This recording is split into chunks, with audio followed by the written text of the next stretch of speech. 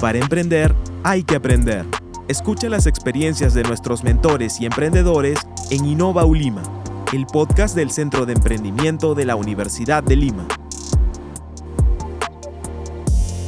Hola, soy Hernando Zurita, director de Centro de Emprendimiento Ulima. En este episodio estamos con Juan José Roca Rey. Él es CFO y fundador de Preauth, una startup dedicada a la gestión de garantías. Juan José, además, es egresado de la carrera de Ingeniería Industrial. Bienvenido, Juan José. Muchas gracias, un gusto estar aquí. Juan José, imaginando que estamos en una presentación ante posibles inversores, ¿nos podrías dar el pitch de Preauth? Sí, bueno, hay distintos pitch, ¿no? Como dices, puede ser para inversionistas, para empresas, para la venta. En este caso, te podría decir en pocas palabras que, tal como lo dijiste, somos una empresa de gestión de garantías. ¿Qué es lo que hacemos? Le damos la facilidad a empresas que buscan dar servicios por adelantado a los clientes, alquilar algún bien o financiar a clientes en caso de las financieras, y les brindamos la facilidad de conseguir garantías de sus clientes, ¿no? Es decir, vamos a los usuarios que son sus clientes, les hacemos una cierta cantidad de preguntas, nos dicen qué garantía tienen y nosotros se las facilitamos a nuestros clientes. Genial. En el mundo de empresas y también puntualmente en el rubro de las fintech, no se ven muchos proyectos enfocados en gestión de garantías justamente. ¿Cómo encontraron que era un sector desatendido y qué solución era la que tenían ustedes para ofrecer? A ver, lo que hemos visto en el mundo de la fintech es que cada jugador tiene su propio filtro de riesgos, tiene su propia manera de buscar cómo garantizar que la operación les va a resultar exitosa al final. Pero no hay muchos que te abarquen varios tipos de garantía, ¿no? ¿Por qué? Porque manejar o gestionar una garantía, más que nada cuando son garantías físicas, es muy complicado. Lleva toda una gestión por detrás, lleva toda una logística. Entonces, al ser una persona que en realidad sí tiene varias garantías, pero vas a, imagínate un banco o una financiera, y te dicen, sí, te doy el crédito, pero solamente te puedo dar hasta tanto. Bueno, yo entrego la garantía que me piden ahí. Luego me tendría que ir al otro lugar a buscar porque necesito un poco más. Ya, ahora te puedo dar hasta tanto. Entrego mi otra garantía, etc. Esta es una manera de juntar todo esto y tenerlo en un solo lugar bajo un solo paradigma de varias garantías gestionadas por detrás, ¿no? Has mencionado muchos actores en el ecosistema, en el proceso y efectivamente actividades que son muy manuales. ¿Con qué tecnologías y herramientas digitales opera Preauth? Depende de la línea de la garantía. Es decir, si por ejemplo nos vamos a los alquileres y utilizamos las tarjetas de crédito como garantía, nos vamos obviamente con el procesador de pagos, ¿no? Los procesadores de pagos ya manejan toda la tecnología, nosotros simplemente gestionamos con automatizaciones esta garantía que ya existe ahí. Por otro lado, el tema de joyas o bienes ignoraticios, se les llama, por ejemplo, refrigeradoras, laptops, etc. Lo manejamos con nuestros asociados también o partners, que ya son buenos haciendo esto, es su rubro, y nosotros simplemente nos asociamos o armamos toda la tecnología que exista para poder conectar con ellos, ¿no? Y ellos ya se encargan de la logística, etc. Y así sucesivamente. También sería bueno que nos comentes un poco más desde tu perspectiva. ¿Qué entiendes o cómo explicas el mundo fintech? Crear, yo creo que es agarrar muchas piezas de distintos rompecabezas, ponerlos en uno solo y generar un rompecabezas mejor, obviamente, ¿no? No sirve para nada crear algo que es igual o peor.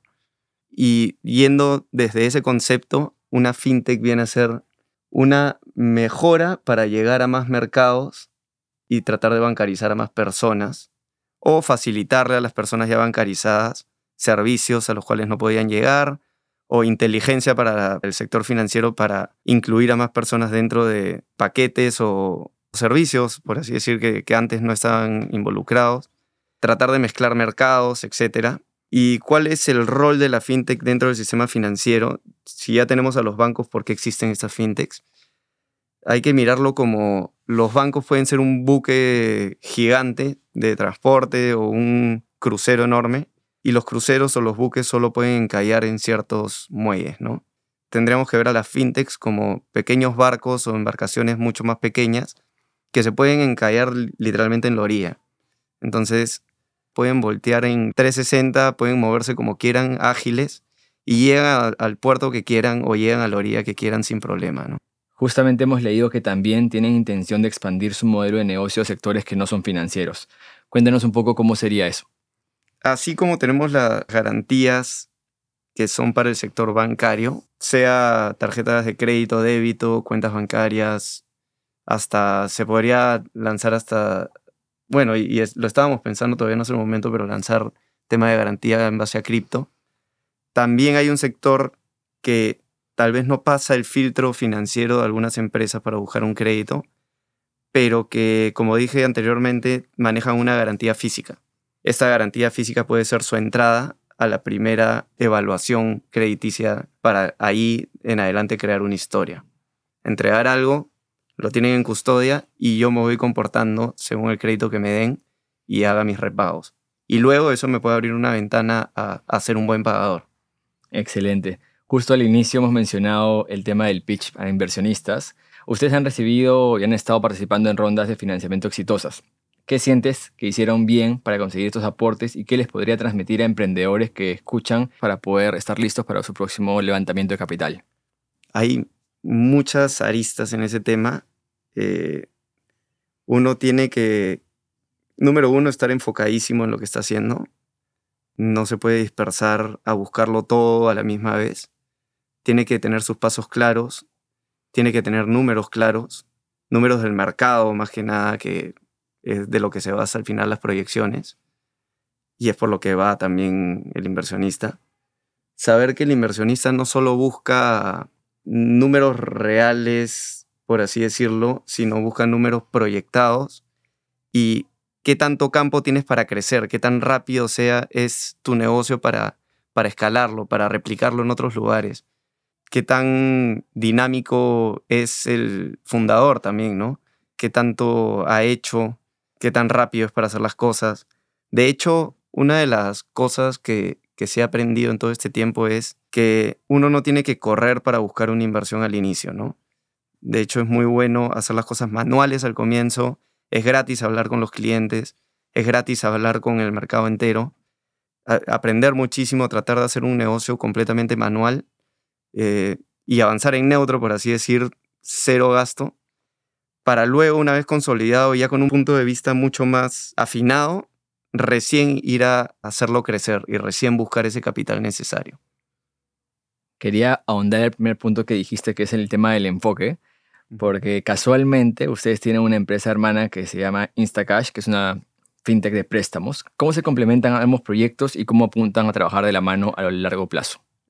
Nosotros tuvimos al inicio una estrategia que nos daba el abrir algo, pero darle la puerta bajo otro concepto. ¿A qué voy con esto? Lanzamos Instacash con la finalidad de crear la tecnología de Preauth adentro y luego, una vez mejorada esta tecnología, sacarla y comenzar a venderla a otras empresas. Instacash es un modo de uso de Preauth. Entonces lanzamos Instacash y la única manera de hacer Preauth más inteligente y más sólido era que tenga mucho uso. ¿Cómo generamos ese uso? Lanzando préstamos bajo la tecnología de Preauth. Eso es Instacash.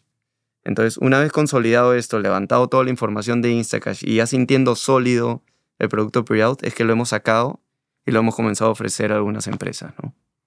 Volviendo al mundo académico, aquí en la Ulima tenemos un circuito de concursos como primer paso y recientemente el Innovatón Ulima, que es la primera hackathon dentro de esta universidad. ¿Qué rol sientes que cumplen los concursos en el ecosistema de emprendedor? Creo que es la oportunidad de mostrarte y de demostrarte, número uno, qué tan apto, enfocado y comprometido estás con tu proyecto, compararte con el ecosistema en general y número tres, de sacar provecho, así como compararte, tratar de buscar sinergias, alianzas, nuevos proveedores, nuevos clientes, etc. Finalmente, a modo de resumen, ¿qué lecciones has aprendido en tu camino en el emprendimiento que crees que podrían ser útiles para quienes nos están escuchando? Lo que mencioné hace un rato, que es el hecho de no correr para buscar inversión y tratar de hacer algo grande de frente. Me gusta pensar que si volviera a hacer las cosas De hecho, empezaría muy, muy pequeño y trataría de buscar un enfoque y facilidades de hacer las cosas gratis. Y de ahí en adelante, eso haría que crezca mucho el enfoque, que tenga muy en claro cuál es mi mercado y hacia dónde quiero ir. Y tratar de hacer algo chico y bueno y bien hecho para recién empezar a expandirlo, ¿no? Yo creo que es eso. Todo tiene estados, todo tiene sus tiempos. Listo, Juan José. Gracias por estar con nosotros y a ustedes que nos escuchan, recuerden que pueden comunicarse con nosotros para cualquier consulta a través del correo emprendimiento@ulima.edu.p. Hasta el siguiente episodio. Suscríbete a Innova Ulima en Spotify, Apple Podcasts o tu plataforma de podcast favorita y búscanos en Instagram como Innova Ulima.